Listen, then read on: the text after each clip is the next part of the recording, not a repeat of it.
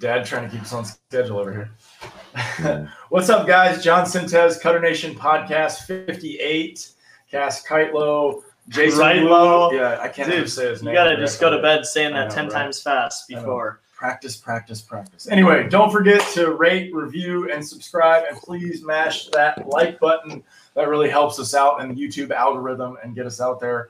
Also, feel free to share some stuff on social for us. That'd help us out. So, anyway. All right.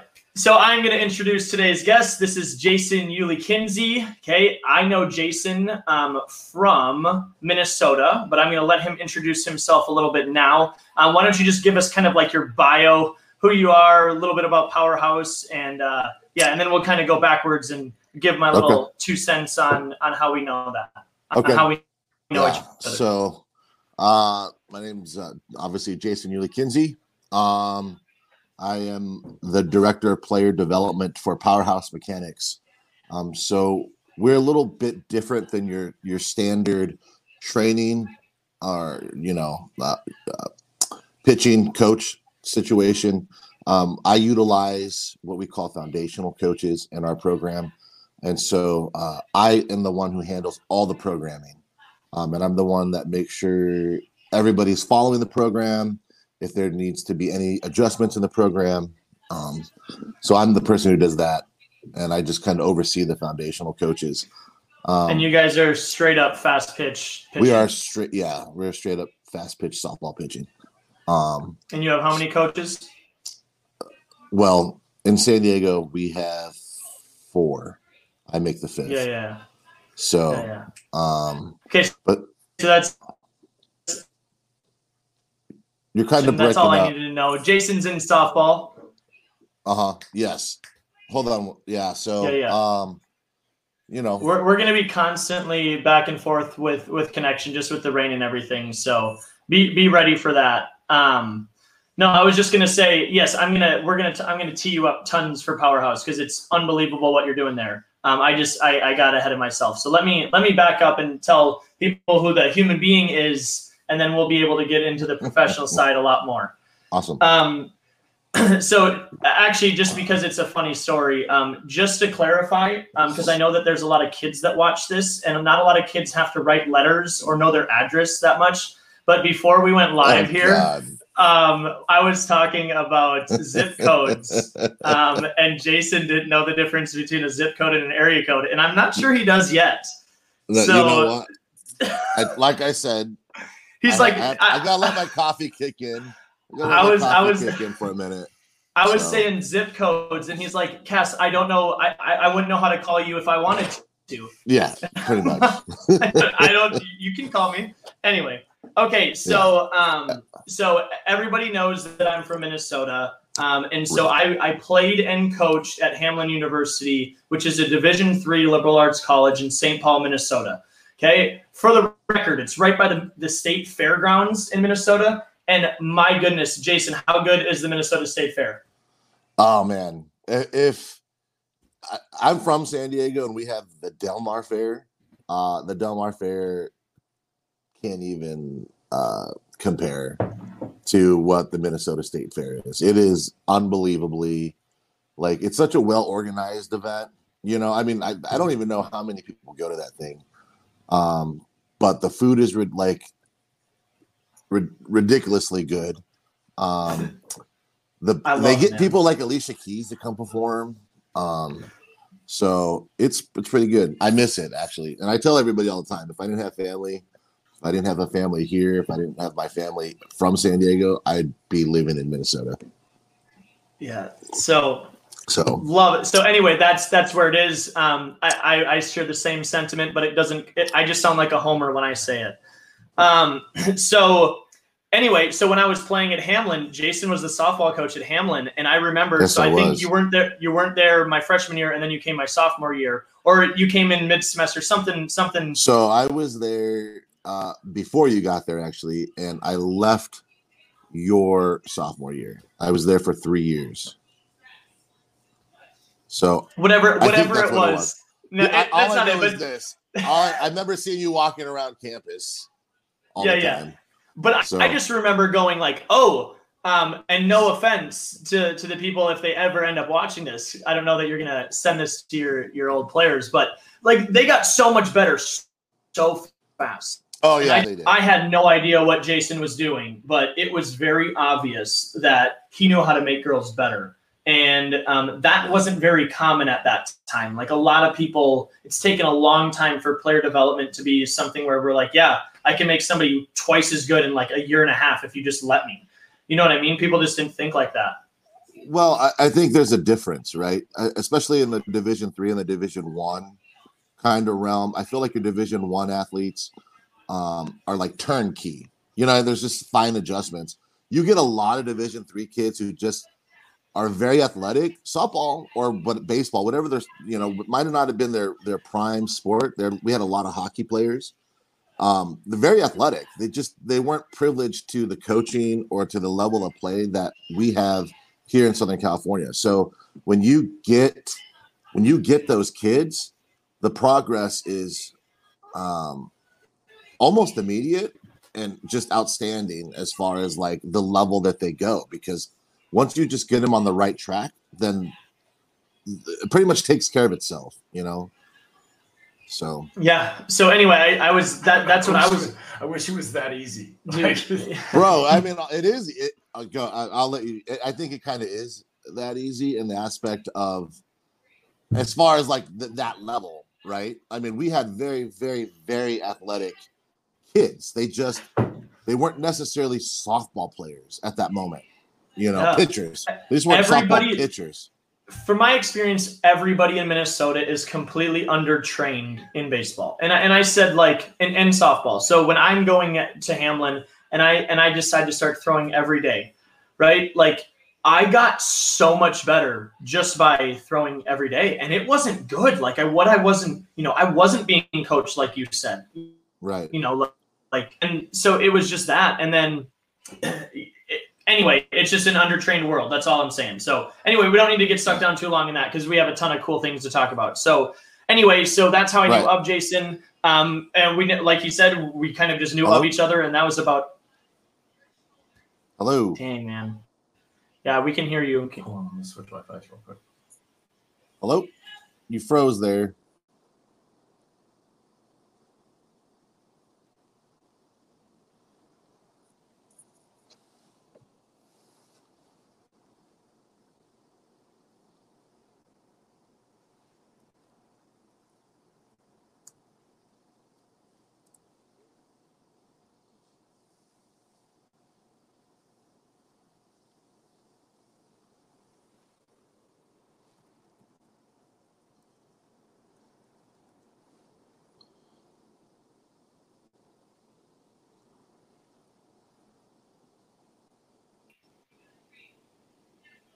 Oh, there you go. Okay. Oh, wait. Now we're live. It says I'm in the show. Yeah, I can't see. It started to downpour right now, though. Like that's part of it. Yeah. Okay, we can hear you. We can't see you. So I'll just pick up where I was saying, and then when you appear, Jason, can you just re-click the link to jump back in from your text? Sorry, guys. 1 second. Having small technical difficulties. 1 second.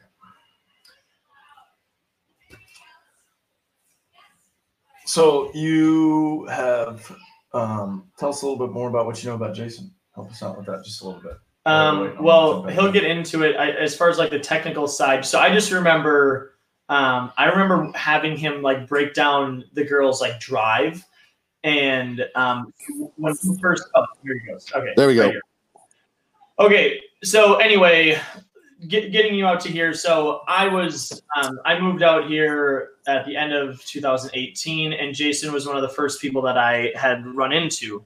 And so we share a client, and that was one of Jason's, probably one of your biggest, most, I don't even know how to say it. They're really important to you, right? And yeah, and I'm sure you'll talk about Lauren. Yeah, right.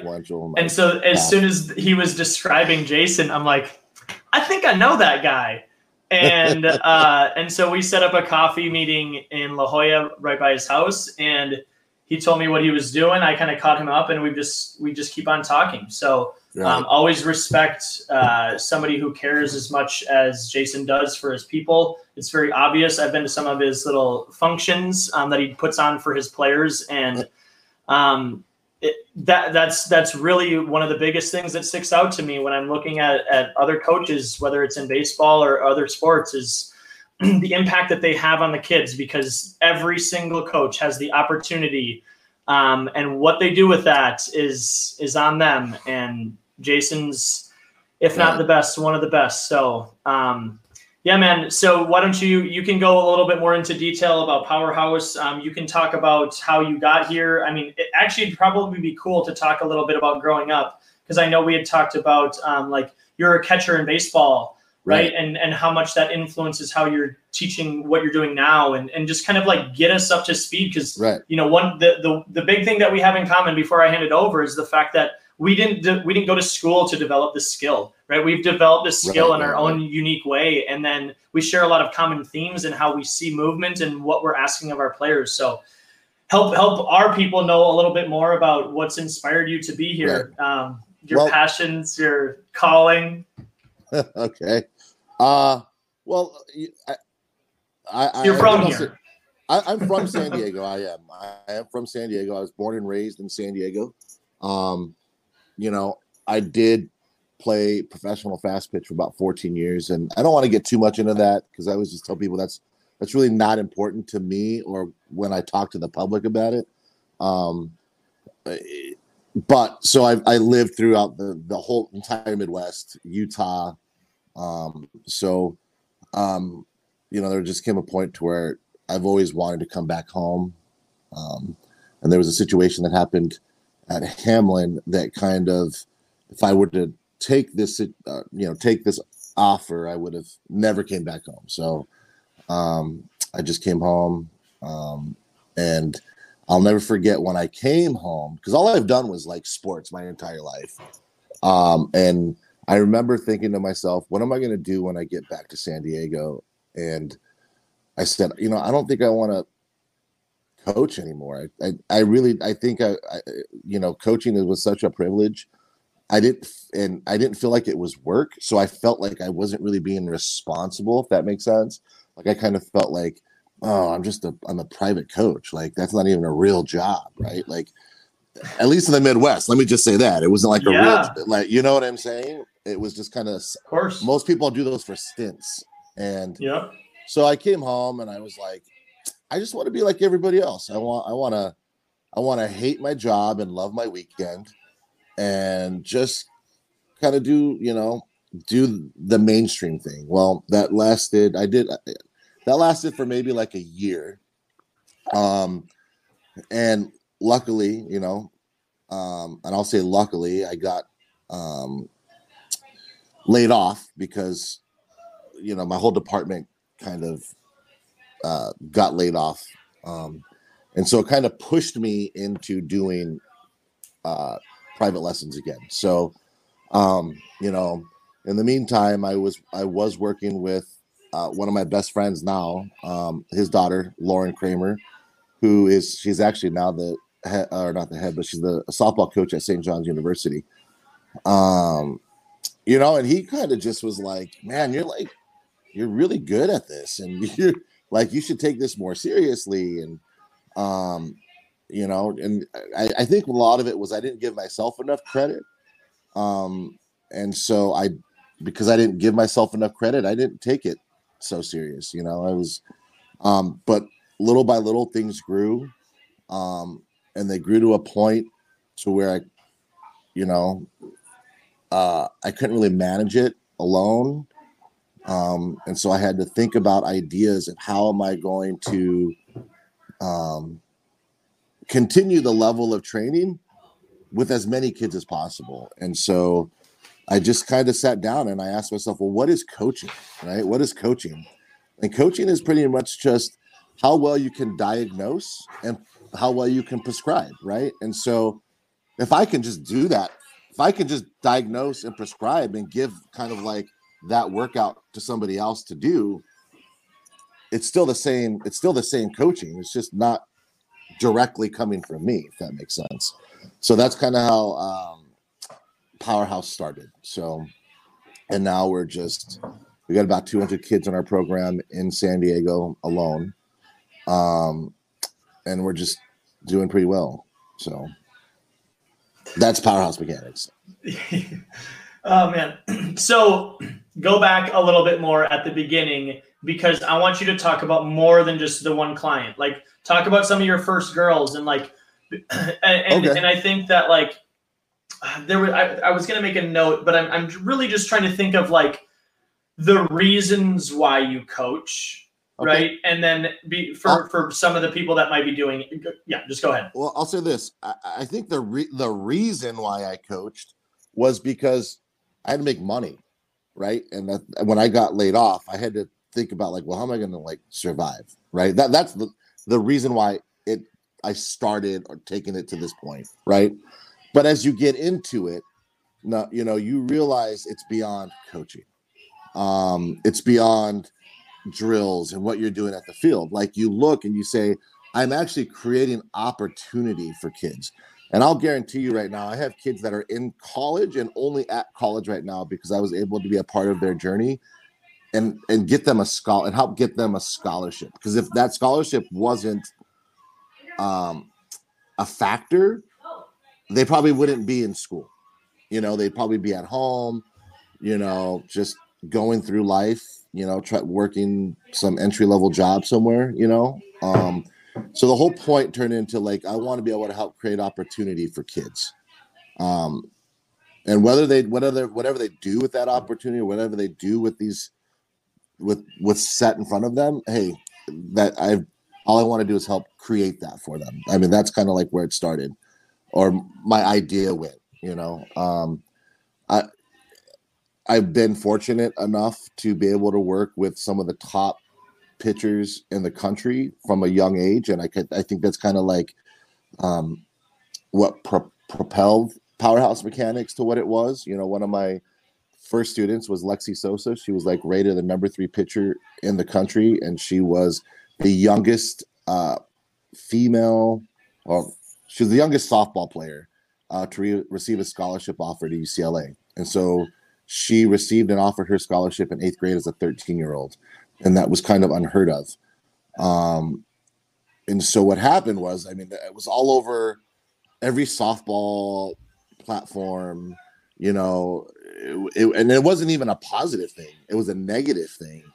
And, and I think that kind of threw my name around. They're like, well, who is this coach promoting, this kid to UCLA? And it wasn't even intentional. It was just a contact that I had. It wasn't even about getting her recruited. It was somebody saw her. I just happened to be her coach, and that was it, So that she was one. I have a couple kids at Georgia right now that kind of help create the name. So yeah, I think because we are a result-based industry, you produce good results, everybody notices, So I don't know how much more detail to get into, but I mean, that's pretty much it. That was great. Well, so I've seen Jason coach through his sessions, and so you already talked about the perspective that you want, and right. I know you can't do everything justice sitting here virtually, but you can get up if you want, but I don't expect that. But yeah, give me an idea of like why you think what you're doing with them works. And I want you to think about it a little bit too, of like beyond movement too, and like how you communicate with people. And you've talked a lot about like, you say that you're not smart. Well, the intelligence can be measured in a lot of ways. Right. And so, right. Be as open as you're willing to. I'll say this, and I've been listening to your guys' podcast, and I think there was one, I think 2 days ago that you were speaking to I think her name was Jamie, right? And so, and then I forget his name. He's the pitching coach. Yeah, right. So that was probably, and I'll get into why this was. I really liked that episode because when I listened to John and I listened to you, Cass, and I listened to everybody else, I feel like everything is just so so right now everything is just so about like not like the knowledge, what I've learned, and it sounds so scientific, right? But when we talk, and I say we, like myself, and I hear like your group talk, it's not as difficult. You know what I'm saying? It's like, here's the ball, throw it. Here's the ball, throw it. Right? Your body will figure it out. And it was just listening to the explanations of things. It was like, it's not that serious, I don't think. Or should I say, it's not that in depth with intention. Does that make sense? Like everything.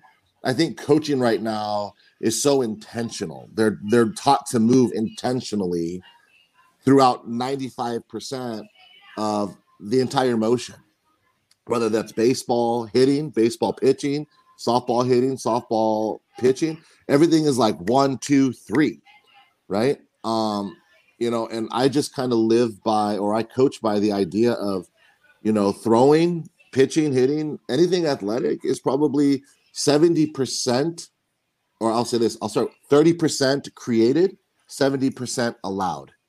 And what I mean by that is, like we don't have to work so hard. We just got to work through 30% of what we're doing and be intentional about that 30% and let the rest of everything else just kind of work itself out.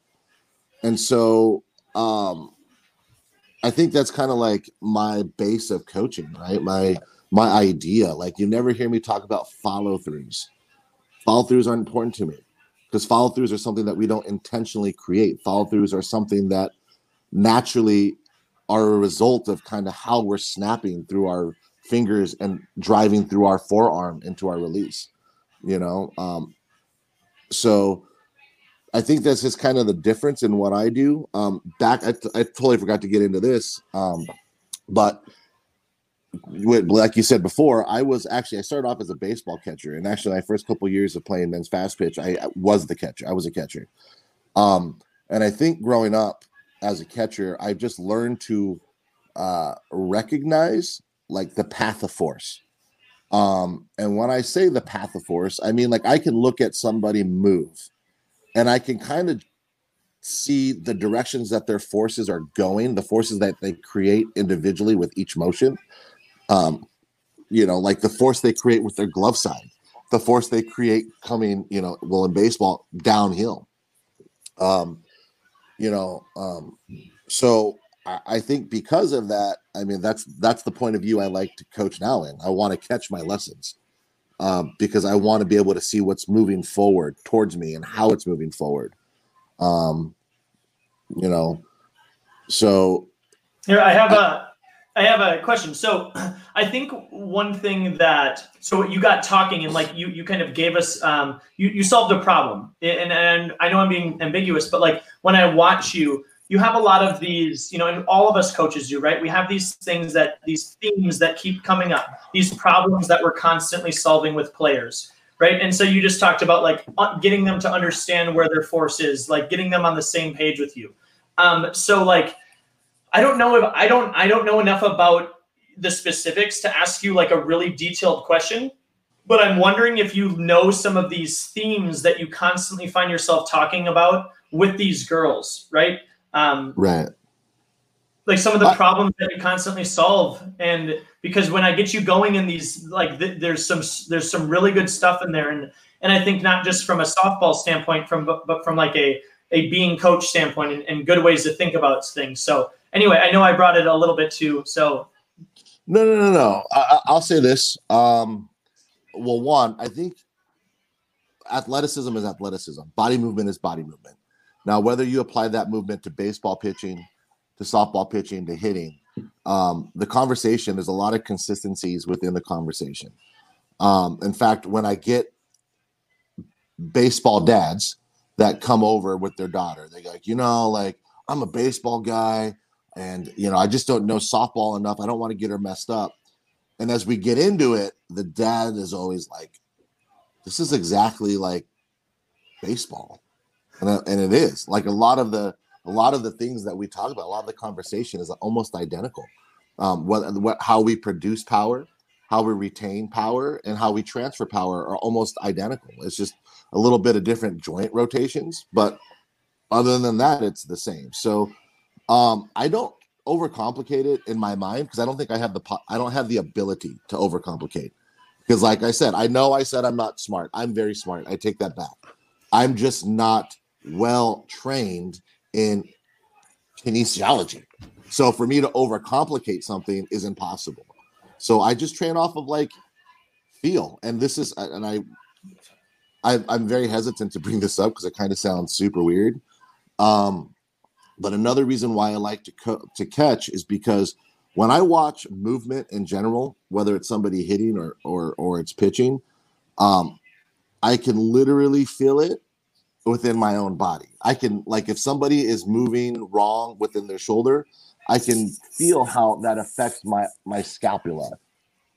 You know what I'm saying? And so it's kind of weird, and I don't know if that's a normal thing or not. But I think that's kind of. It seems to me when you've shared that with me, it's like you have such a good sense of what your body is like, and your, you have such good body awareness yourself that you can literally like relate to that immediately, to the point where you can see that. And as my skill set has gotten better, I've said this to you, like I can start to see how people feel based on how they walk, right? And so I think about it like I've kind of. So to your technical side of things, and John and I have talked a lot about this.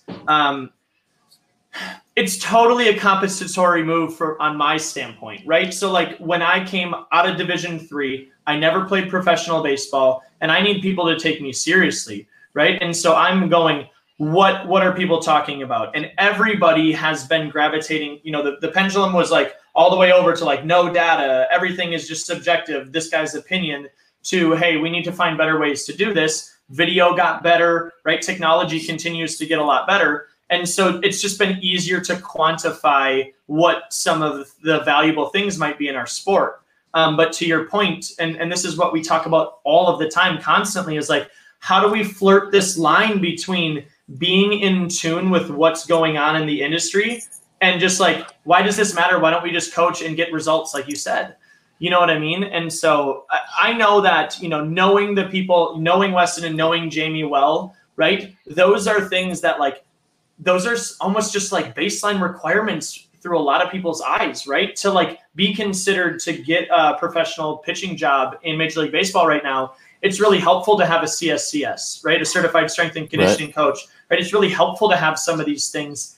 It is helpful to be able to have that conversation, because if I'm getting a kid that has Tommy John surgery and the doctor calls me up and I have an idea of what he's saying, it's helpful for me to bridge that gap. So I'm not even picking a side. I'm just saying that this is the world that we live in, and you represent somebody who is getting unbelievable results and not having a conversation like you're in a doctor's office. And so that's where I think your conversation is very valuable.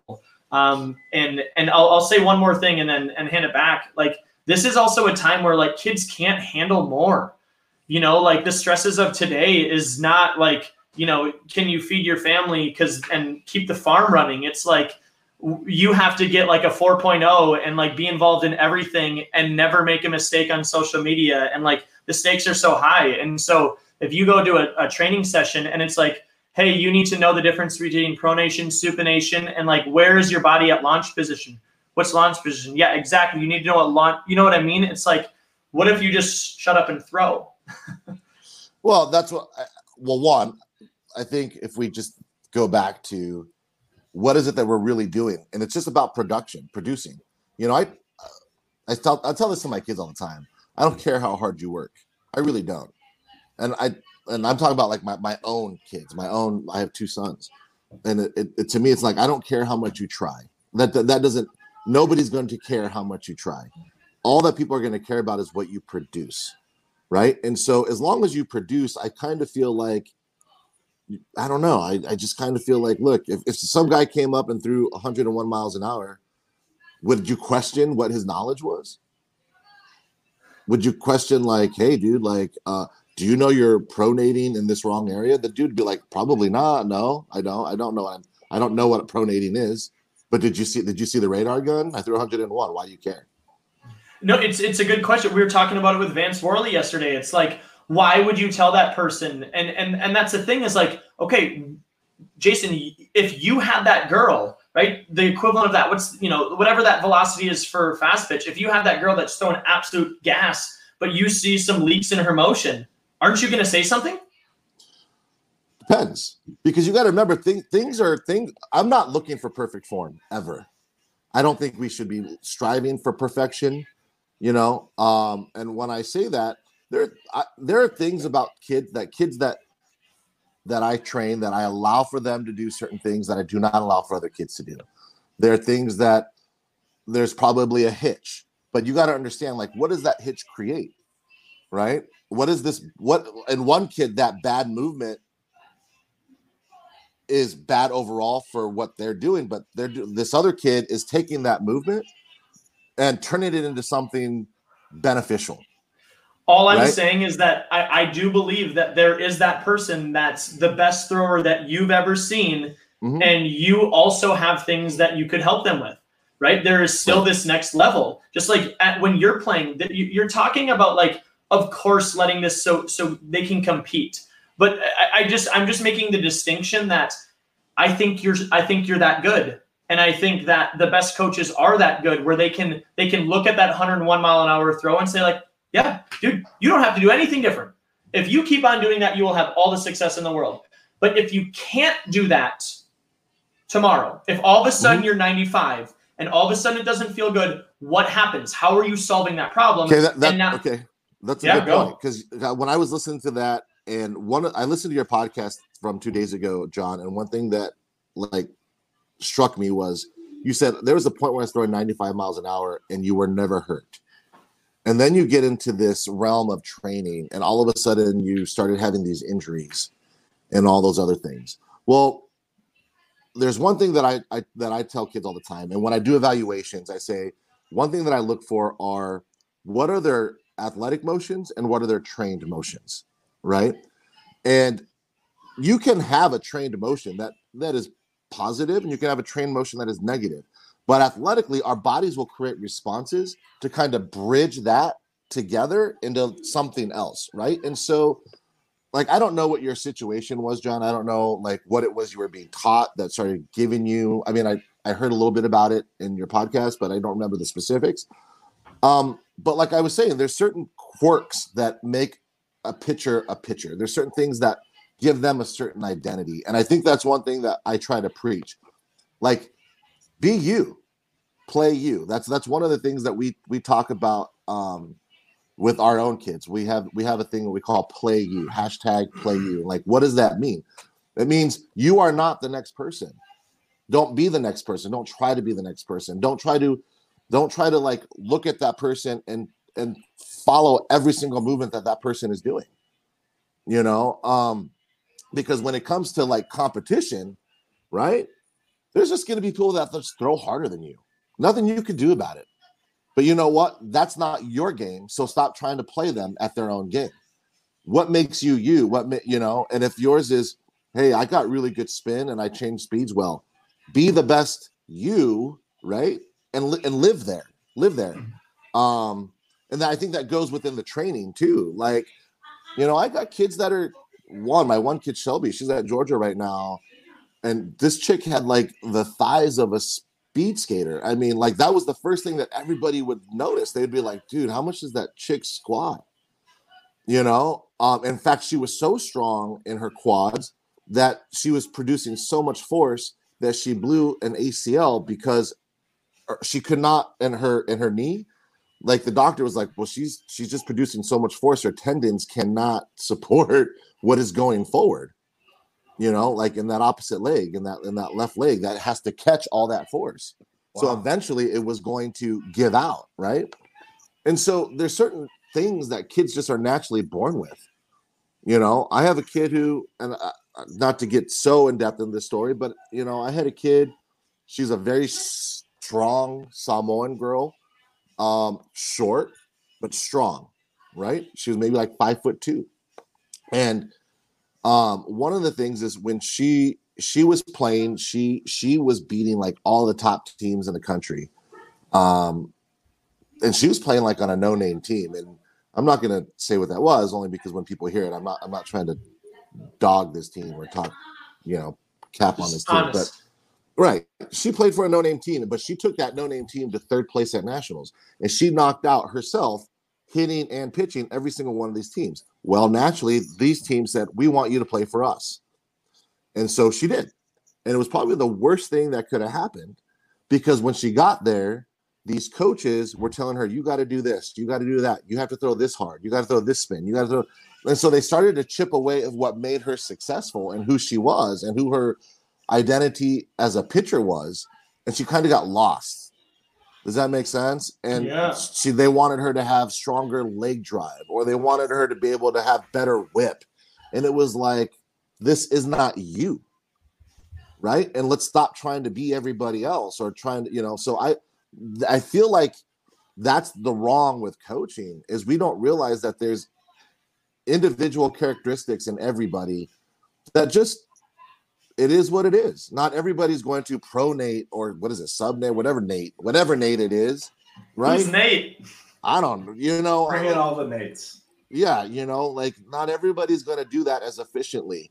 And I don't think you should focus so much on training them how to do things so efficiently. Like, look, this is you, So this is funny because, like, in context, this is so much different because, okay, so for the record, like, Jason makes girls move very, very well, okay? And there are certain things that the body will do. And so I'm just for perspective, we are talking about the minute details, like once you get a person to a certain place, like they're driving a certain way. Right? There's certain things that have to happen in order to make it look like a throw. I'm just saying that for clarification, because like some people need to understand that there are some certain things that need to happen fundamentally. So I wanted to ask you a question about the 101.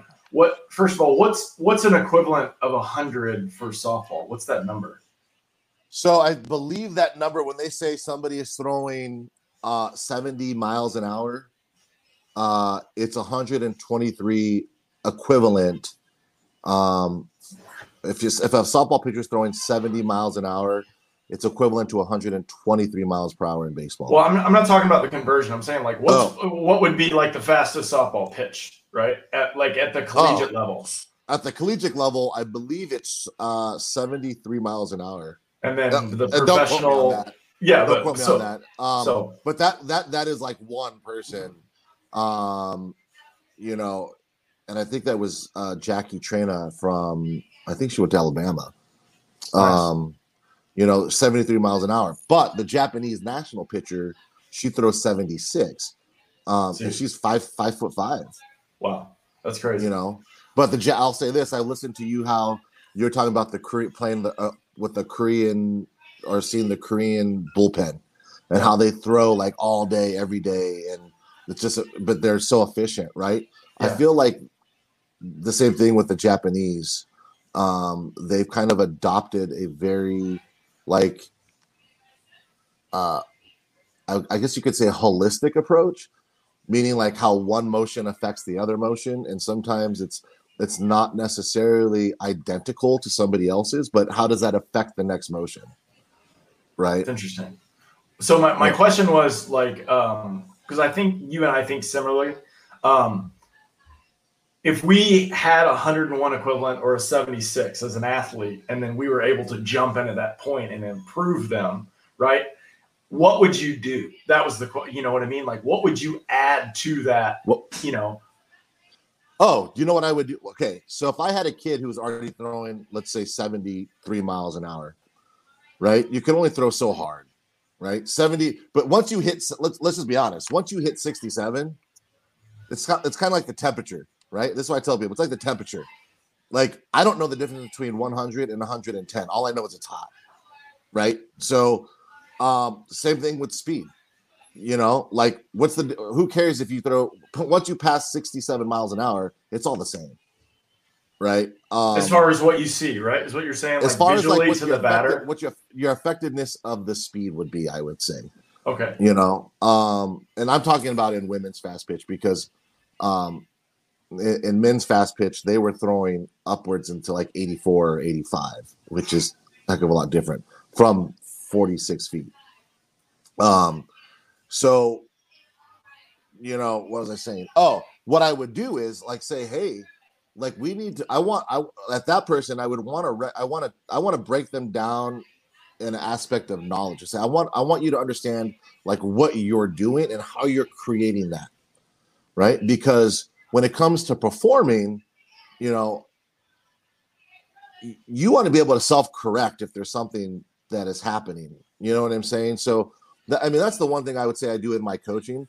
I tell my kids all the time, like, my job here is not to teach you how to pitch. My job is to teach you how to teach pitching, right? Because then you have more of a knowledge base. And so we do take a lot of time to let them feel like what each individual motion that they intentionally create is doing. So when you're out there and you're on the mound, you can go, oh, crap, I actually felt myself pull a little bit harder through my elbow on that one. I just want to keep my front side in control a little bit on the next time around, because not that I feel like people should focus on their form, but they should focus on what they feel as far as I've heard you say rely on the movement. No, I say rely on the muscle. Rely on the muscle. So I'm not a big muscle memory person. I am a muscle, is the word reliant person. Like if you rely on your muscle to create a certain movement, there's no thought about it. So if I need to pull from my, I'm not even going to try to say what this front part of my shoulder is, but you know what I mean? But if I rely on that motion to create like what we call the ejecting force, right? If I rely on this muscle here to create what we call the ejecting force, then there's really no thought. There's no thought to like the movement. It's because the muscle will only create a certain direction of. What I think was cool about that too is that like you both kind of said the same thing, because I would have said the same. All three of us would have said, because he's thinking about when it's not lined up or not synced up correctly, and I'm thinking about a backup plan, and that's what it sounds like it to you also, right? When you're performing and it's not going well, and you should probably know what your foundation of thought process should be when you fall back on it, right? Yes, and I'm going to say yes and no, because here's why.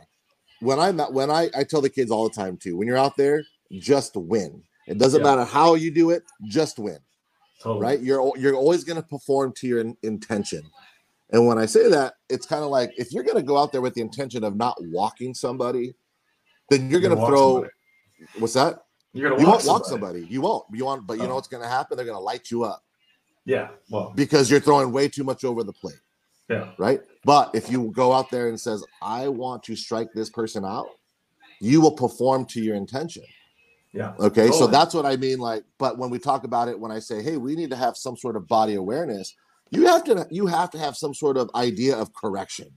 Like, you know what? I was 3 inches off the plate on this one. That was not what I wanted. How did that happen? So the next time I'll go around when this pitch gets called again, I know to probably say a little bit. I need to feel a little bit more control in my front side, or I need to feel a little bit more of my weight coming through, whatever the case may be, right? So I think there is a mix of just winning, and then I think there's a mix of like, hey, like you got to understand how I did that. How did I do that? Totally, yeah. The self-evaluation of after you release the pitch and like how the ball makes the hitter react. Right. In softball and baseball is that's the game that I think you and I talk about that we enjoy. This whole, strikeout idea of what was the stat that was on social the other day? Some girl from Texas that like unreal amount. Texas Cat Osterman. I did see that. Yeah. She averaged 2 strikeouts an inning. But what's super funny is she is far from the hardest thrower. Yeah. So that's to your point too, and I think to our point is like once it becomes a known movement and we can be comfortable inside that movement, the next level of that, like if I'm taking Aroldis Chapman, for example, and looking at he's the best Ferrari that we got right now, like now we're going to try to be a good pilot and teach him the game, right? And be like, yo, dude, like I don't understand why you don't throw this particular pitch more often, because if you pair that with this, then you're going to strike more people out. Like these sequences or these areas, these nasty pitches that you and I know, especially being a catcher, because I enjoy catching guys too, to see what the ball's doing at me and how late it moves and how sharp it moves, Right. So I will say this. I hate talking about my playing experience only because to me it doesn't matter. But I didn't throw when it came to in the men's fast pitch realm. I threw 78 to 80 miles an hour. That was it. In comparison to these other guys. So at the men's major level, which is the top, I was at the lower end of average, right? I still racked up the same amount of changeups. The same amount of strikeouts. And I'll say this, as we were talking about earlier, is I have a really good knack for reading the direction of force and how force is coming towards me. I am able to see the line of force coming from a batter. Right. And I try to teach my kids. We do a lot of that. Like, watch how the bat's coming through. When you're on the mound, there's a point where the bat whips. There's a point where you can see how their hands are either driving forward or driving around. And not that you're trying to analyze the swing, but you can actually learn to see the line of force. Now, once you've able to see that line of force, we just learn to stay away from it. And throw to the weak spots of that force, so I tell kids all the time, you can throw a curveball or a changeup or whatever pitch you want to throw to an entire lineup, but you're just throwing it to different parts of their swing, so I feel like if sequency is good, so you're not predictable, right? But I also think to be successful when it comes to the strikeout situation is look at how the bat's coming towards you and stay away, because 99% of the time a batter's swing will not change. Well, and that's the level of the game that you and I have played, where we're talking about facing another human, right? One-on-one battles, right. That side of it, right? You're reading what we watched a ALCS game the other day, and we were watching how the hitter was hooking, like you're talking about. You could see the barrel whip, and then you could see the end of the bat where he was trying to get around it on these sliders that were going away from him. And then the guy ended up going fastball away after 2 sliders, and you saw the barrel stay behind it, and then he just dumped it in right field. Right. And, we were talking about how hitters change their adjustments on the direction that they're trying to, big leaguers change pitch per pitch on what they're trying to do, probably based on whatever percentages and data that they're getting from what this guy's going to throw. And if you can, create a plan like what you're saying, if particularly that day that changeup that you're throwing is really going to be effective against this lineup, then that's a form of sequencing that how do I set that up so it's going to be the most effective? Right. Well, I think changeup is a little different. And not to get too much on the just go. I'll say go. this. Yeah, no, we want to go. I'll say this. I don't spot changeups. I don't believe in spotting changeups. And going back to where I got the same amount of strikeouts as kind of everybody else. Was I always threw my changeup right down the middle, and I was in a true belief. Well, that is a spot though. That's a tunneling. Well, okay, but what I mean is, I'm not trying to pick corners. I'm not trying to pick corners. Yeah, for sure. You know what? I'm in true belief that effectiveness of a changeup is in its deception, not in its location. It's not like anything else where, hey, you kind of hung that curveball a little bit. The effectiveness of a changeup comes from deception. And so if you are 100% deceptive, you can literally throw that pitch down the middle every single time. They can even know it's coming, and they still can't hit it, right?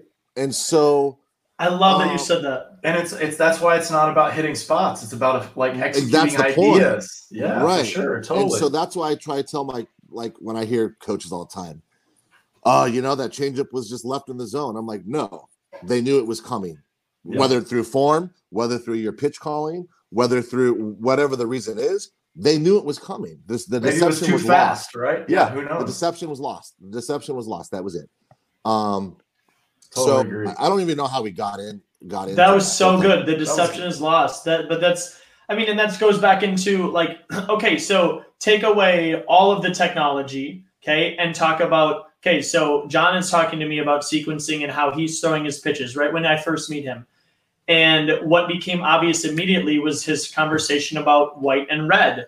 right? And so if you spin the ball correctly, you'll make the ball blur white or you'll make the ball blur red, right? So a two seam for us is going to have more of that broken up spin.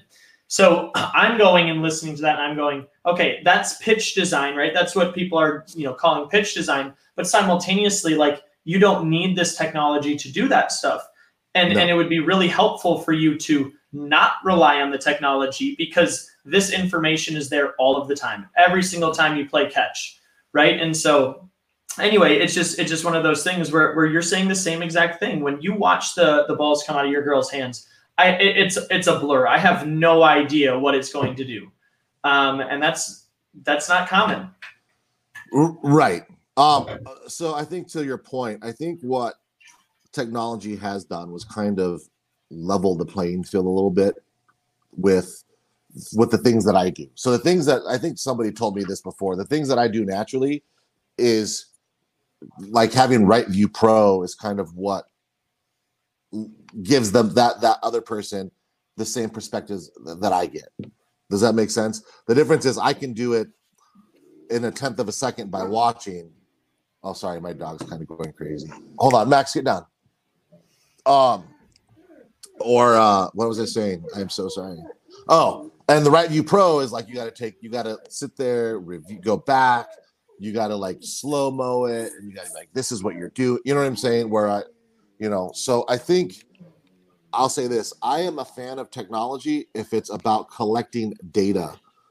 I don't know if I'm a fan of technology when it comes to instruction, because I don't think there are any, and don't get me wrong, as far as for me, I don't think there are any kind of anything out there that teaches you how to do something.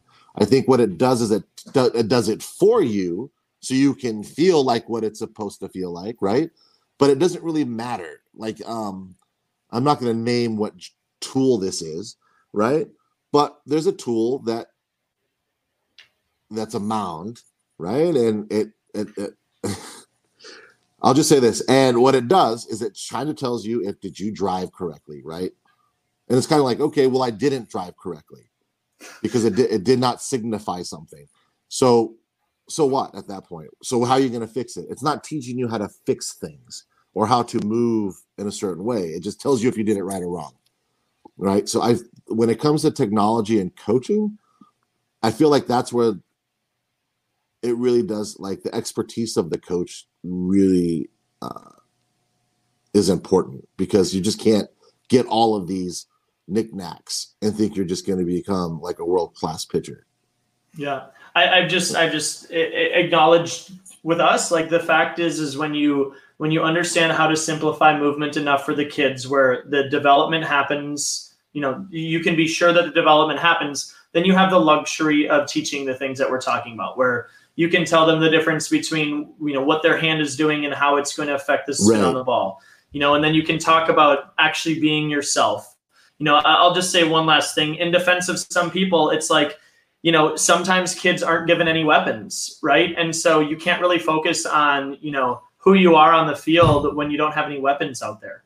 You know what I mean? So okay. So that's a very good topic, because there are this age-old question of what is more important.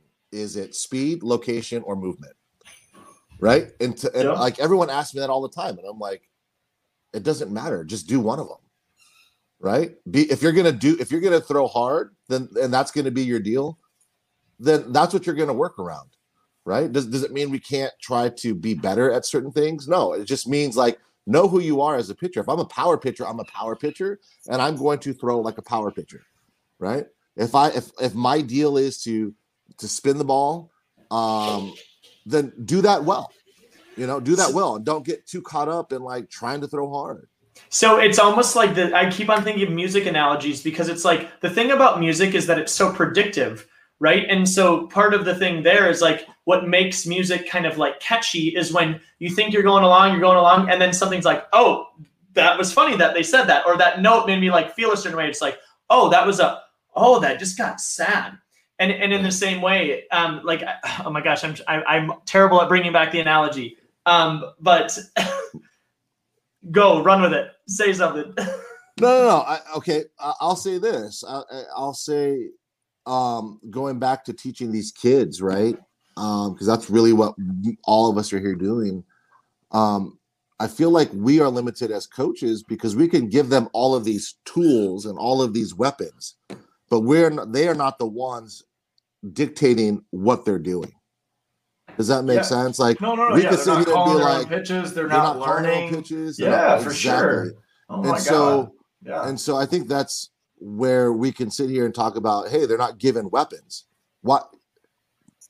If they're not utilizing them? That's a control issue. Oh, yeah. It's a control issue. Oh, yeah. I was going to say this is like, okay, so coming back to just like if you're going to be a power pitcher, the whole point is like you have to be a power pitcher. You have to like live in one of those in order to take advantage of being a power pitcher, right? So if you are committing to being a power pitcher, then when the moment comes, the biggest moments, and you become a command pitcher for an at-bat, that person is just mind blown, right? And you can use these things to your advantage when you do have an identity, right? I think we kind of go back and forth between I'm a 2-pitch guy, he's a 17,000 pitch guy, and it's like they actually both work, right? The fact that he does have 6 pitches is typically way better, but the one thing I've seen is like sometimes John gets a little cute and he just gives up singles because he was trying to get too cute.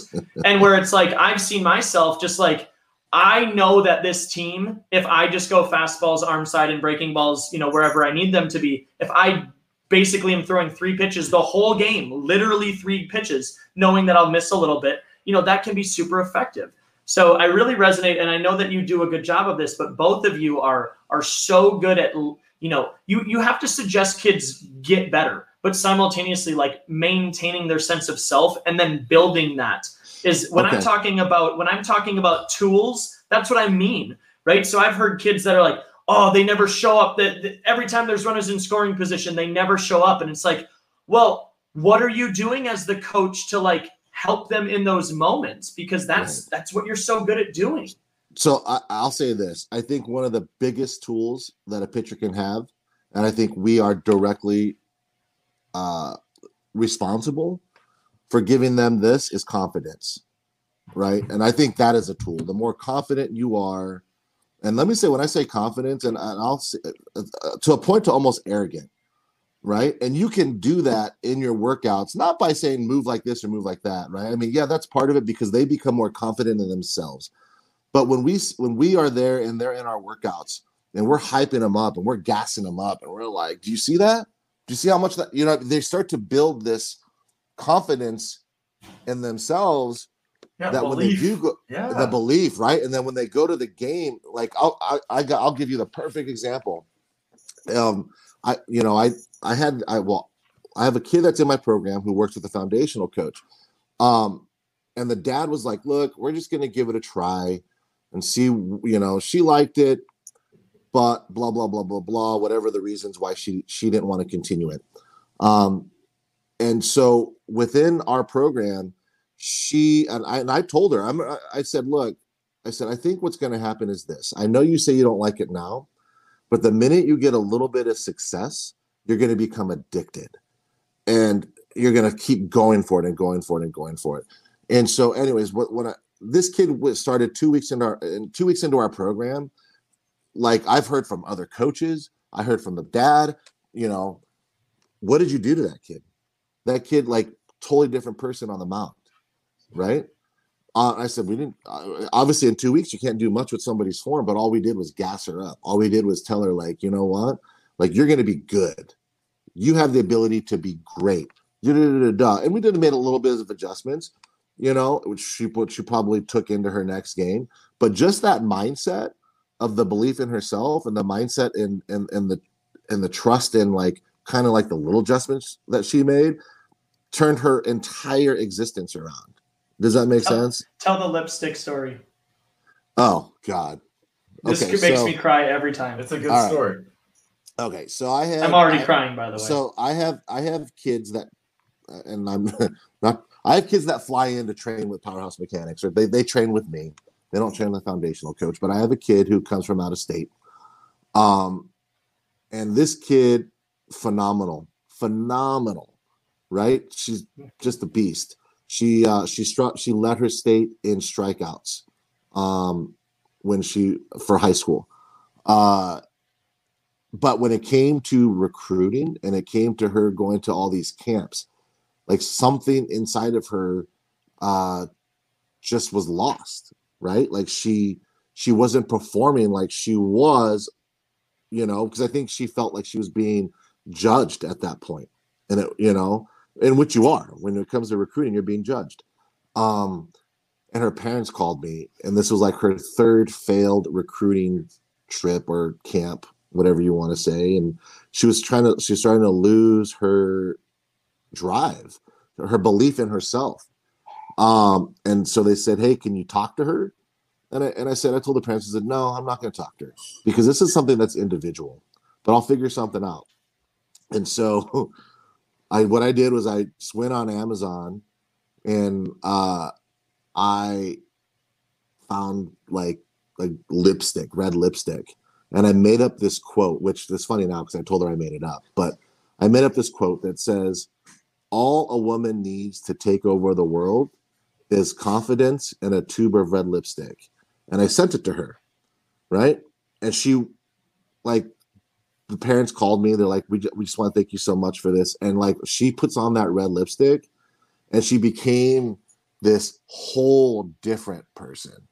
Like, this sense of, like, you know what I'm saying? Like, now don't get me wrong. She started getting, everybody would start to notice her, right? And she loved it because who's wearing red lipstick on the mound, right? Coaches would walk by and be like, "Who's this chick rocking like bright red lipstick like that?"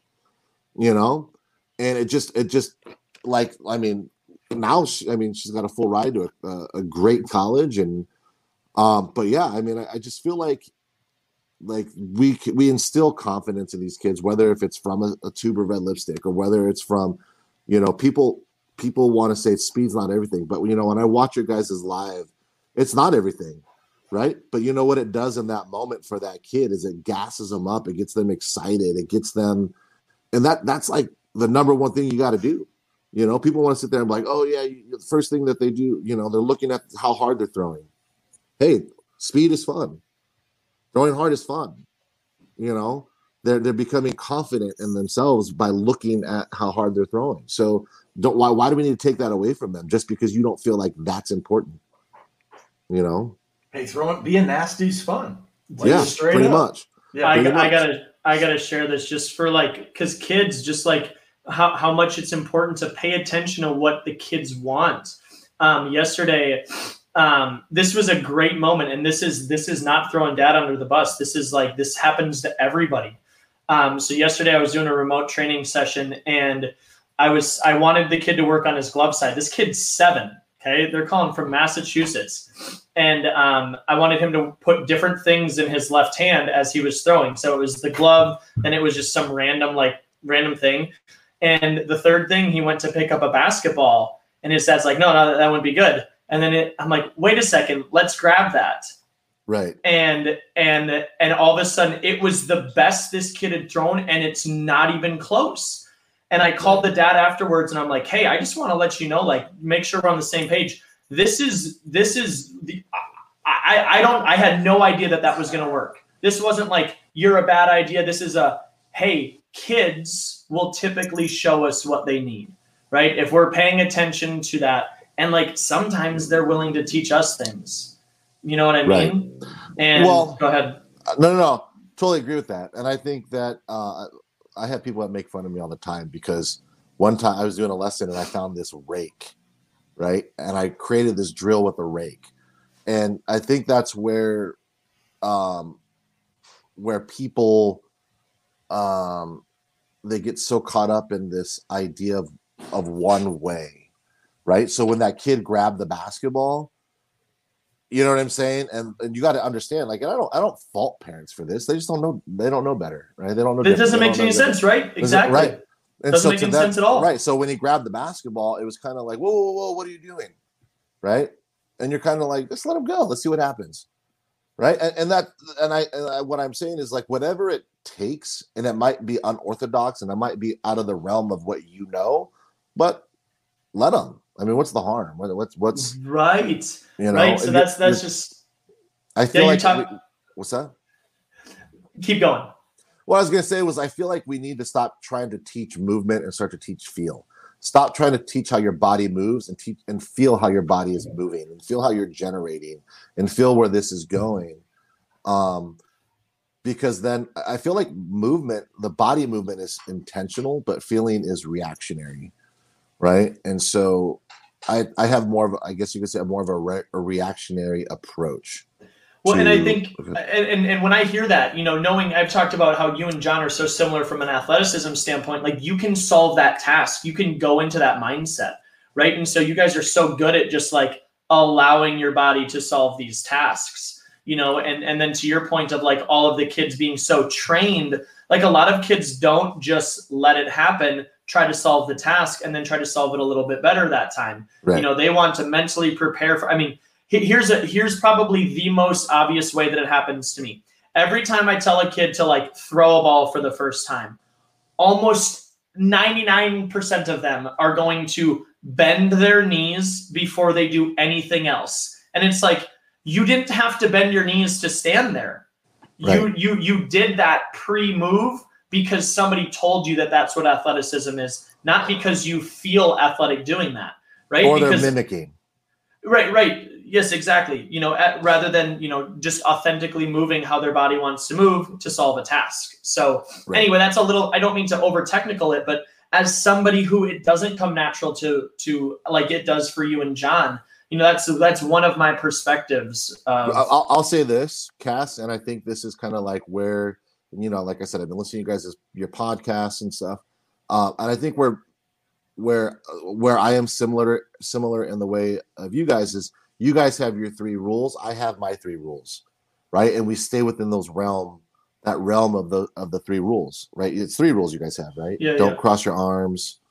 Hands move at the same speed. Hands move at the same speed, they right? They go past the front hip. And so I think like as long as we stay within those 3 rules, I think everything else kind of just figures itself out, right? And so that's where I feel like when we talk about, we don't need to focus so much on how the entire body is moving, right?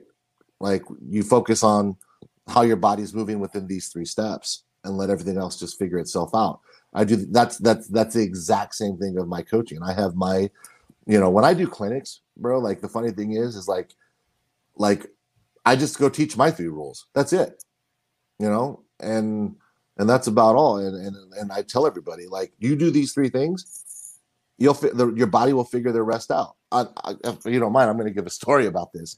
I did a clinic one time, and here I am teaching my 3 rules, right? And this kid was like absolutely horrible. Like, and I will put it out there, she was throwing the ball over the fence. The dad's kind of frustrated. She's crying, blah, blah, blah, blah. And this was like a 2-day camp. And the dad, after the camp, goes, "Hey, can I get your number for pitching lessons?" And I was just like, oh God, like, how do I tell this guy, like, no, right? And so I gave him my number anyway. And 4 months later, this guy calls me back, and he goes, "Hey, do you mind? Life's settling down. You mind if we do lessons?" And I said, sure. And I was just kind of expecting what I saw at the clinic. So we go back. I said, let's do the evaluation. She does the evaluation, and this kid is like humming it, like throwing BBs, throwing straight. When I go, and I asked the dad, I said, "Did you guys go to pitching lessons?" And he goes, "No, we've just been doing those 3 things that you taught us at the clinic." Right. And that was it. And so now this kid is like one of the top, she's a sophomore right now. And the dad is one of my foundational coaches, but I mean, this kid is lights out. And it, like I said, she stayed within the perimeters of those 3 rules. Right. And I think the same thing that you guys do, stay within the perimeter of these 3 rules, and everything else will just happen. Right. That's what I've been saying from day one. I mean, it's I think the hardest part is that there's no context to our rules, right? It's not like other people have something similar to that, right? And there is a lot that it leaves unexplained, right? It doesn't really talk about how the legs happen, but it's pretty crazy. And I've said this to you before. You know, you've already said it. The great thing about the rules is that it allows throwing to become accessible to anybody right now, right? And so if I can tell an 8-year-old's mom the 3 rules, right, I actually feel better about her interpretation of the rules because it's going to be simple, and it's going to come from somebody who probably cares about her kid. Do you know what I mean? And it's like that's all that you need. You just need to keep it simple, and it allows them to have fun. So if you have a radar gun, it makes it that much easier. But again, here's find a the way to thing. make it fun. When we talk about keeping it simple, and this is kind of like where I think you can't feed so much information to a kid and think you're going to keep it simple. Does that make sense? Like, totally. Like when I was saying I'm not smart or whatever, I take that back. I just don't have that intellect to break it down to a certain degree. When I say break it down, I mean, like, I don't have that going back to the Nates, right? Or, oh, do you feel your post blah blah blah blah blah? Yeah. How's your posterior chain, bro? Exactly. Or like so I don't speak that way. I don't speak that way because I don't think that way. And so I probably speak and talk along the lines of a 12-year-old. And so it's real easy for them to like receive the information. Going into a story, like, I think you've been to TJ, right? And I think we talked about knowing this guy. And I went out there and I did a clinic for him. And I walked into this clinic, and all of these kids, whether they were doing it right or wrong, were throwing gas, right? And I asked them, I said, hey, who's the pitching coach around here? He's like, oh, we don't have one. And so it got me thinking, like, the reason why these kids throw so hard, because they have no idea how to throw wrong. Does that make sense? Like, they just throw. They just, like, they maybe do it. They don't overcomplicate themselves with what am I supposed to do right? That they just throw. They throw hard, right? And I think that's kind of like the double-edged sword of what we do here. We can give them so much information, but if we give them that information, now you give them the ability to overthink, right? And so I kind of limit how much information I give out for that like sole reason, right? Yeah, because I don't want point. I don't want you to have the ability to overthink. I'm just giving you what you need to know, and that is it. I love that, what you just said, because it makes me think about like what I want to do on the mound, like when I'm actually competing. And I don't want to think about, my hip or my knee or my butt or the timing I'm going down the mound. I want to be like, all right, fastball away, rip, and just smoke it. Smoke that spot. Okay, missed a little bit on that spot, felt my balance like that, and move on to the next thing. And there's too much information, I think, happening when you're facing another human of competition when you're in a game, to be worried about where you landed or did you finish square or these things that like are details to the body movement, to what your point is, but it's not the game. It's not the fun part, Right. I'll say this. I think that you make a good point in regards to it's human versus human. And when you're out there, you should be thinking my best versus your best, and however that happens. I tell my kids all the time, like, when you're out there and you're in your situations, legs and fingers, that's all you have to feel. That's the beginning of your pitch and the end of your pitch. Legs and fingers, and I think there is a sense, you do have to have a sense of like what your body is doing, because you can easily get out of control, and then it's hard when you are that out of control, your body's that hard it's hard to come back out of that. Does that make sense? And I'm speaking through experience. And I think that's what happens when people are like in hitting slumps, is that they're always looking and trying to feel something that is like, what's wrong with them physically? What's wrong with my swing? Blah, blah, blah. And it's like, it's really not your swing. Like, just get out of your head and hit the ball. Like, your body already knows. You've trained your body so much that it knows what it wants to do. Just let it do what it wants to do. See it and hit it, right? If Do you see that? You see the glove. Well, here's the thing. I don't talk about hit the glove. We don't talk about that because the glove to me is arbitrary. It doesn't matter. It's what's in front of the batter that we try to focus on, because who cares what happens after the ball's past the batter, right? So I don't talk to my kids a lot about like hitting spots, and I think you don't either. But I think it's like if you're you catch people on the plate a lot, right? Oh, I know I do. So that's one thing. When I am catching, I sit right at the edge of the back of the plate, so that way when I receive the ball, I'm receiving the ball in front of the plate. So if you're talking about like, hey, I want to throw a curveball, we focus on what's in front of the plate. So if we're throwing curveballs or whatever, hit the spots in front. Don't worry about, because that's where they should be swinging, for the record. Not just that too, but we also talk about, look, don't rely on the umpire to give you strikes. Get strikes on your own. You know, stop focusing on like the one way of getting strikes, and that's for the umpire to say strike. There's foul balls. There's foul balls. There's foul tips. You know, swings and misses. Like, it's not one way to get a strike. Like, I can look at somebody and say, look, I'll give you for an example. When I work with seniors, that's what we solely work on the entire time. Is like, we'll go out there, we'll get batters out there, and I say, all right, we're going to learn to create intentional outs. So we need a ground ball to second base right here. How are we going to get this kid to get a ball to second base or ground out to third? You know, like, so how are we going to set him up that way, right? Yep. You got to get whatever the case may be. So I don't even know where I was going with that. What were we talking about? I don't know, but that's really good, and I don't think a lot of people. I mean, this goes back to the front of the plate. The front of the plate. Right? Yeah, front of the plate. Yeah, is you got to get them to swing. So first, let's get ahead of the count by getting 2 foul balls that they pulled, right? And then once you get them down in the count, like, they're going to start swinging at things that uncomfortable spots or uncomfortable pitches. Now, don't get me wrong. I always tell people there's a difference between being uncomfortable and confident. Right. So they'll start chasing balls within an area they are not comfortable with. Right. And that's where you got to get them to, you know, where are they comfortable at by looking at how they're swinging or the path of energy that they're creating. And you can see that they'll swing at those spots. You just got to put it in spots where the ball's not going to go fair when they make contact.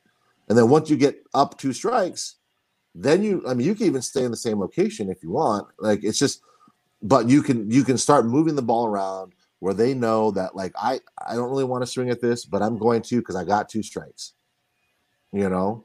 But I think so many kids and coaches are the ones that are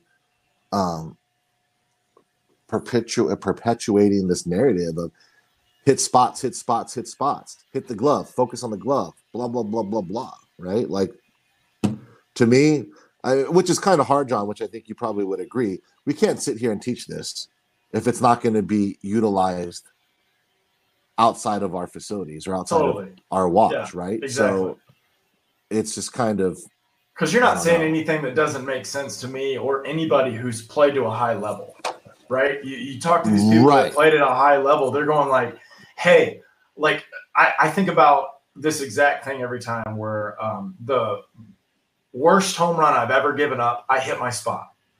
Like, dotted it. Right. 91 backdoor 2-seam, did down and away, could not have done better, got hit over the center field wall. Like, happens, right? So if it was hitting spots, right, then the sequencing ideas that you just said would be even more important, because that's like, it's not throw a changeup, it's make them pull it twice to speed them up, and then throw them in that uncomfortable spot that looks like it's going to be the same thing that ends up something else. And then you get that non-confident or non-comfortable swing that results in the K. And I'm going to throw something out there that, like, okay, I've never thought about this. Maybe the hitting world is so unbelievably delusional that it makes pitchers think that they actually are adjustable. And I think we give hitters way too much credit, because you guys continue to say it, and I couldn't agree more. You can literally look at what their swing can and cannot do.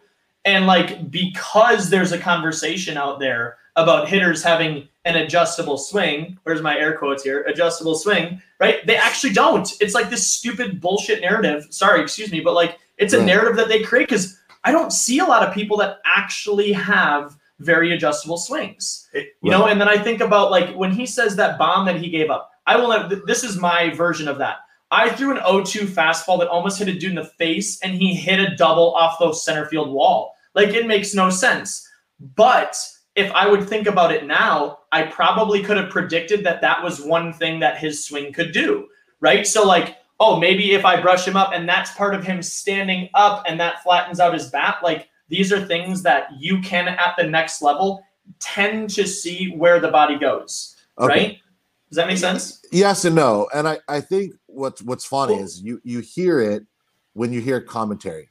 Oh, the last 5 balls, they fouled off to right field. They intentionally moved the bat, the defense over, and then they poked. And it's like, no, that's literally not. That's not what they're doing. That's not what their approach was. They saw the ball and they hit it. Yeah, They're athletes. They're athletes. I watched David Ortiz at bat the other day, and like it's so simple. The pitcher the pitcher wanted to throw his cutter, so he went cutter, at bat before David Ortiz, he went cutter. Okay, so what does he do to David Ortiz? Fastballs. And you know that's what Big Papi, he's only dialing in on those 2 things, and so his swing allows him to hit both of them. Okay, this dude's going fastballs away, so he's late on the fastball away every time. And people are like, that's what the commentators, they're not even close to saying what's going on. That swing, if he fouls off that fastball long enough, he knows he's going to get a cutter. And that swing that fouls off a fastball to the third base side as a lefty, right, that swing will run into any cutter that comes in. And it was unbelievable that he could just like know what his swing had to be and then just wait and wait and wait and wait. I think that's where the importance of like adjusting your game plan comes into play. I can almost guarantee you that it was your sequencing did not change. Meaning like this guy knew, like, I don't know what happened prior to this dude like ripping it off the center field fence but was it like, hey, every time he got 2 strikes, he came up and in? Right. I mean, there's a difference between mentally prepared and then like changing your swing to adjust to hit it. Honestly, I feel like that dude probably was like, dude, this dude has the same sequence every single time. So every time, dude, I talked to him in the parking lot afterwards. He's like, I closed my eyes and hit that baseball.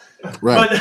But my point, like your answer is absolutely correct. I have to consider both of them. This is what good baseball players are doing when they're playing the game. This is what good softball players, right? Any good competitor, this is how they think. And if you can teach your athletes to pitch in a certain way to recognize that, you run into situations like this when you realize that entire college baseball teams are being taught the same offensive strategy. So if you find the hole on one, it ruins everybody. You know, like I tell this story about, going to the NBC World Series and facing this like Alaska team, and everybody had a flat roll wrist swing.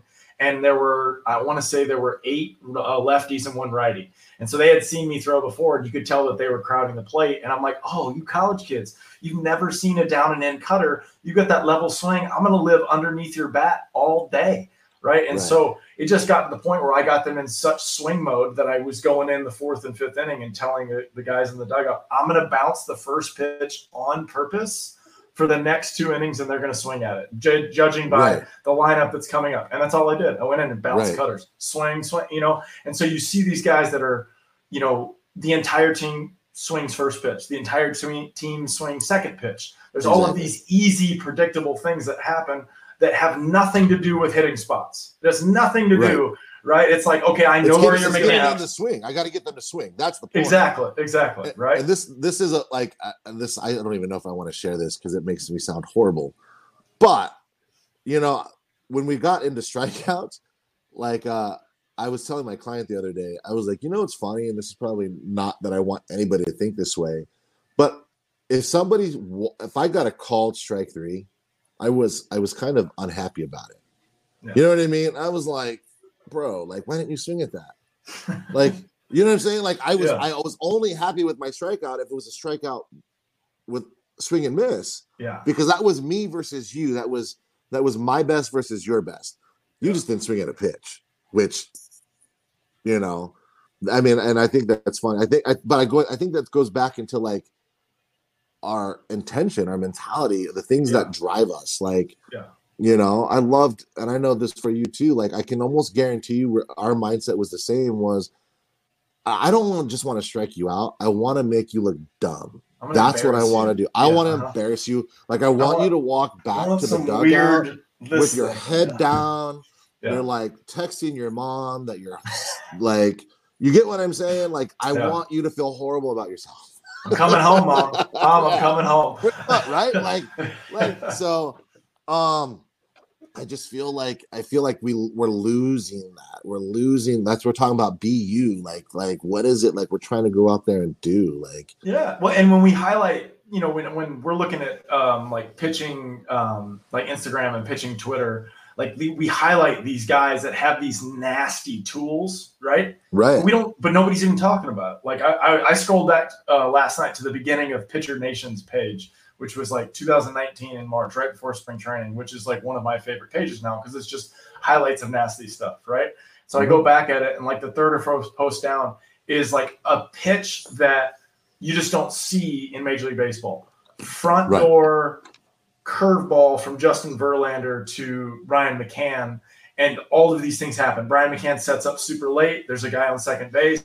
Whatever pitch was happening before that, McCann's tucked in tight, and the way he even catches it and sets up, like you can see the way that the batter is so uncomfortable because there is an inside curveball that is not normal, and it's sharp and nasty. So he doesn't even know how to swing at it, and so he does this weird like upward miss by 3 feet kind of swing, and it's like those are actually more achievable than you think if you understand what Verlander and McCann were doing there, right? However they got to that uncomfortable body situation, that curveball, they knew, okay, if we can get to this pitch and this spot against this batter, this is the perfect time to throw it, Right.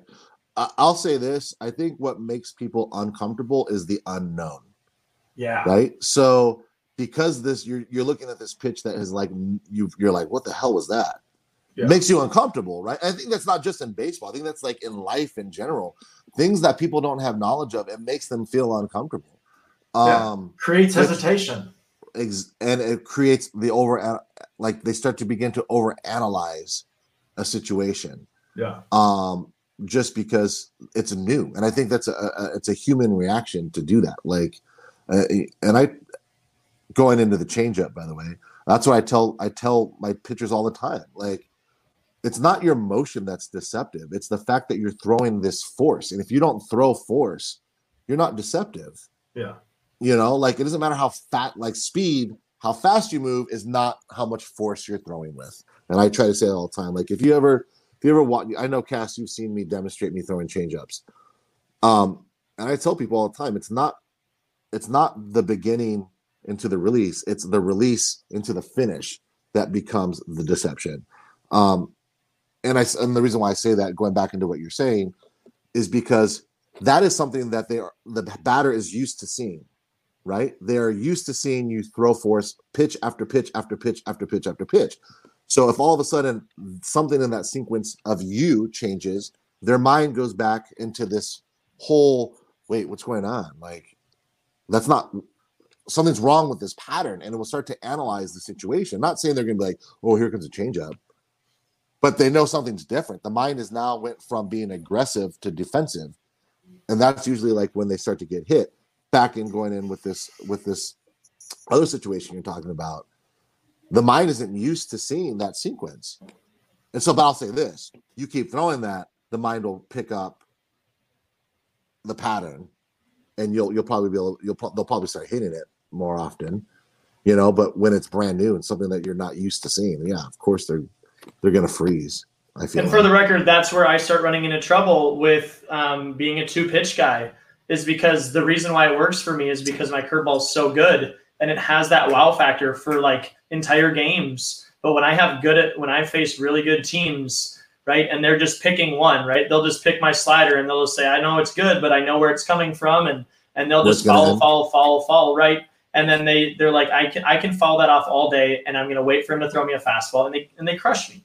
So let me ask you this though, because I'm a true believer, is that you could throw the same pitch every single time as long as you change the break point. So okay, so if going back to what Cass said before though, was like, remember, like it was, you talked about your linear force on the ball with the rotational force, yeah. right? And how you apply each of those will dictate a reaction onto the ball. And so if you start to throw with less linear force and more rotational force, you're going to create a sooner break. If you're going to throw with more linear force and less rotational force, that ball's going to carry in a straighter line longer before it breaks. So then you can say, look, I'm going to throw curveballs all day long. I'm just going to change where it breaks. Different kinds. Yeah. And I'm just going to. So you're going to speed it up and slow it down. So the shape of the pitch would be. Okay. So here now you're getting me going, because now we're going to just get into like how people uncoach me to be creative. Right. And this isn't to like disparage anybody. This is simply the reality. Right. When I was in high school, I had like no stride, didn't know how to use my legs. I would just reach back, pull my glove side down as hard as I could, and be like straight over the top. That's how I created arm speed. Okay. Had no idea how to stride. And so I'd pair that with a big breaking ball. And I do this kind of weird thing with my hand. With my curveball, I cock my hand really hard here. And so this is what I've done since I've been in like 6th grade when I learned how to do it. So I would have these huge bangers. My freshman year of college, they would have me come in and I would just throw huge curveballs, and that would be all I would do. Because and by the way, speaking of seams, we've been talking to Vance Worley a lot about the new baseballs. These seams were twice as big as the seams that I have right now. Yeah. So I'm literally throwing blitz balls on the mound. I'm getting a lot. So then by my junior year though, I had an injury. My mechanics, I tried to be everybody else besides me, right? And by my junior year, I'm like, okay, if I throw this same exact pitch with a little bit more across, like a slider, I can throw it all day long for a strike. Like I knew my command was way better with it. And so then they're like, but it's too flat. So we just want you to have one. So I distinctly have a text message in my head that was like, you just need to throw that one that had depth. And the conversation should have been, you're throwing a flat one. This is how you throw one with depth. This is how you like, and just go and elaborate on that. Because now we're talking and I'm like, bro, I've known how to throw a cutter since I was in 6th grade, but I didn't think it was good because I thought nobody ever told me these things. Right. So it's really interesting that, at one point I was somebody who could throw that big over the top 12-6 and then I had a spike. And if you had told me to just not spin a slider so much and it would be a cutter, all of a sudden I basically can throw 5 breaking pitches pretty well. It's always been the changeup and the 2 seams that have given me trouble. So anyway, this point is you already brought this up earlier. I'm from Minnesota. I didn't have these resources that you have down here, and that's okay. But now I want to teach it. Right. Okay. Back to what you were saying though. It's not just adjusting your break point. That when you understand how to control those 2 different forces, which I'll say this, we talk a lot about when you get to me and we're talking about breaking pitches and stuff like that, we do talk about, like, I'll say things like, hey, you know what? You're just throwing too much through the ball with your force. I need to see more around the ball with your force. Now I'll just give you, when I first teach kids how to throw a breaking pitch, I'll say this. I'll say, all right, hey, we're going to learn how to throw a drop or a curve, whatever the case may be. And they'll be, okay. I'm like, but the first thing I say is, I want to see you do it on your own. I want to see what you would do if I just said, hey, throw a drop, throw a curve. How are you going to do that? Right?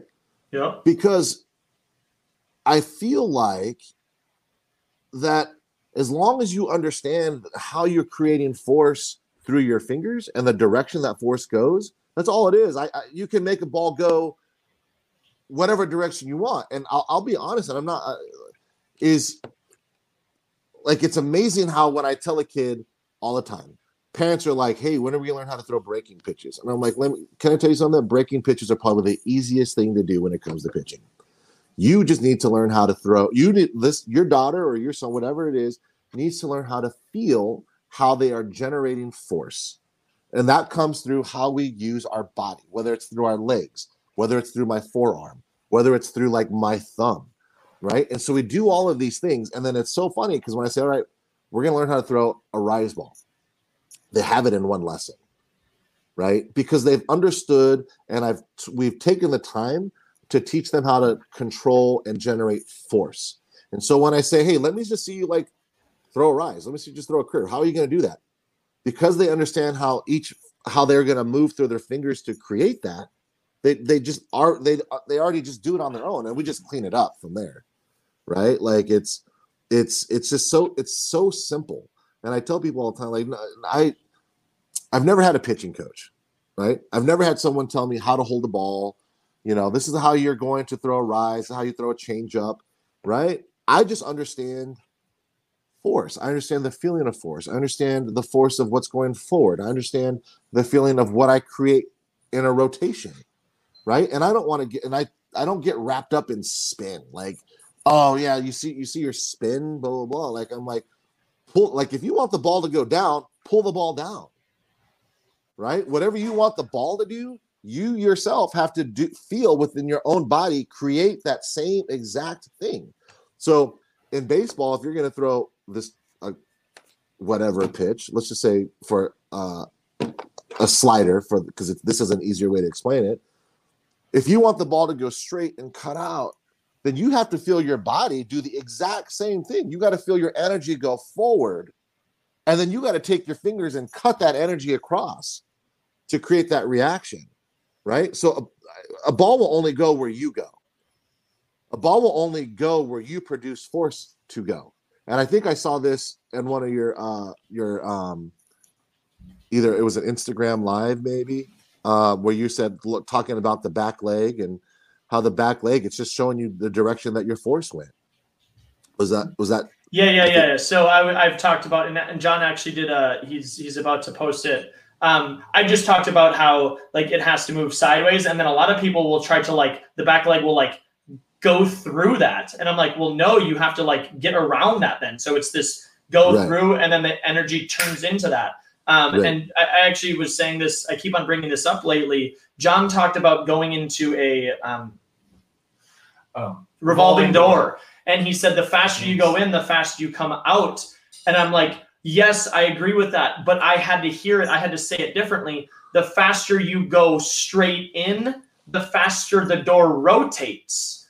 Right. And so that was really helpful for me to, that's actually a little bit different than how fast I come out. Because he was talking, I only heard the follow through part where I should have been hearing the transition into rotation is actually how fast you can direct force in a linear fashion. Right. And then you just stop that, and that will turn into rotation. These principles. Go ahead. Well, I mean, the one thing I think that we're not crediting though is like we're talking about force, and I'm bringing up force all the time too, is though that we also need momentum to allow the change of. That's where the create force and allow kind of thing, right? Right. So you cannot take a force into another force. You cannot go like this. You can't go like this and this simultaneously, right? And I tell kids all the time, like, when you're driving, if you've driven, like you're driving straight, right? You can't keep your foot on the gas and keep producing this force and try to make this right-hand turn. You take your foot off the gas, you allow for the momentum to take you into the change of direction, and then you put your foot back on the gas, which is applying the next force, right? So I feel like when we talk about that revolving door, that is like perfect. Because you are going forward, but I can guarantee you are not. If you're going through that revolving door, you kind of on that rotation back out. You're not forcing yourself through this. You're kind of just going with that. You're forcing yourself back out. Does that make sense? So, yeah. I think when we talk about that, when it comes to breaking pitches, though, is like so many kids are taught to just force and then force. Does that make sense? Like we don't talk about how you got to allow for momentum to get you into the change of direction before you apply force again.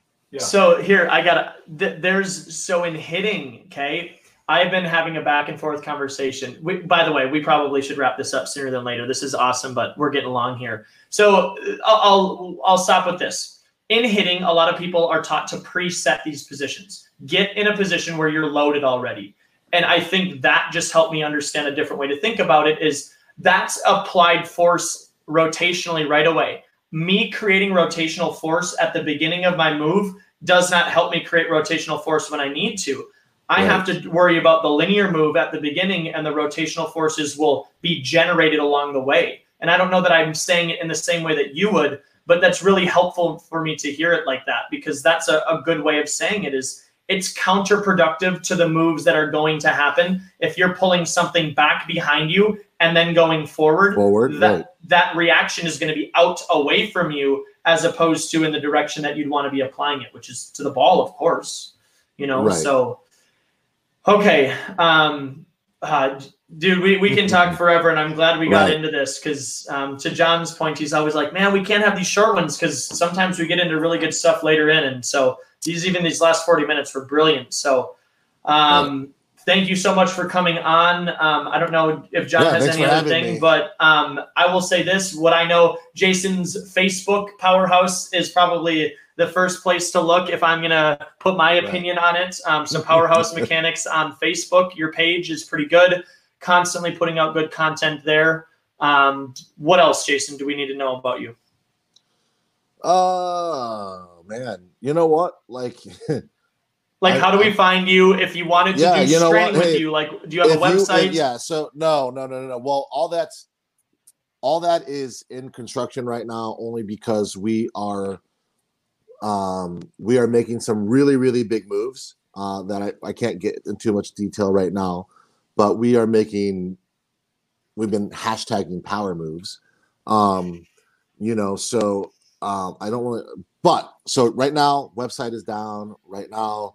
The best way, if you want to get a hold of me, is just give me a call. My phone number is 619-453-8116.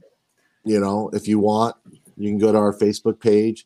That's pretty much, I use that more as like a shout out page, for our kids on our program. So yeah, that's pretty much, I'm not difficult at all. Yeah. And I have Jason's contact information. So anybody watching, if you ever want to get connected, we got his stuff. So, right. John, do you have anything else? No, man, this was great. I appreciate it. You and I is always connected on, it seems like we have our favorite parts of the game. If we were watching a game, I would love to watch a high level softball game with you one time, so you can break down the sequencing ideas of what happens with softball, because I know it's like, we should actually do that, by the way. Game, we should actually do that. I'm dead serious. You can feed us on a Sunday. Just hang out at your place. The funny thing is, my favorite thing to watch as far as like an analytical standpoint is baseball. Only because in softball, you get a lot of strikeouts mainly because how fast it's going. I think in baseball, the strikeouts are really, really calculated. Does that make sense? If you're getting a strikeout, that was a very calculated at bat, or that was, in softball, a lot of it is just you're overpowering your opponent. But yeah, I think it'd be fun to sit there and watch. Hey, well, I just want to know what the different, because I think about it like baseball pitches can only move a certain way because of the way we throw the ball, right? It can't go up, right? If you have an asterisk, right, for what's going on, baseball pitches can only go this way, this way, or that way, right? That's only the bottom half. But I know with softball, like, you have an up thing, right? So if you have an up thing, like, you can kind of go almost any direction, with it. And that kind of changes the whole dimension of the thing. So, I'm interested in to hear what your thought processes is on that. So, yeah, well, that'd be a good podcast. For sure. Watch definitely. it. I think, so, and listening to you to break it down and stuff like that, maybe we could do a back and forth between baseball and softball. That'd be fun also. So, awesome. Cool. Well, I appreciate it, man. Guys, don't forget, go check him out on Facebook. We'll get his number. He's one of the best in the country. Working on get you some pitch logic stuff right there. I'm excited. That would be cool with that. So if you guys got anything else, feel free to reach out. Don't forget, rate, review, subscribe. I appreciate it, Jason. Thank you very much. All right, sounds good. Thanks for having me. All right, guys. Have a good one. Bye-bye.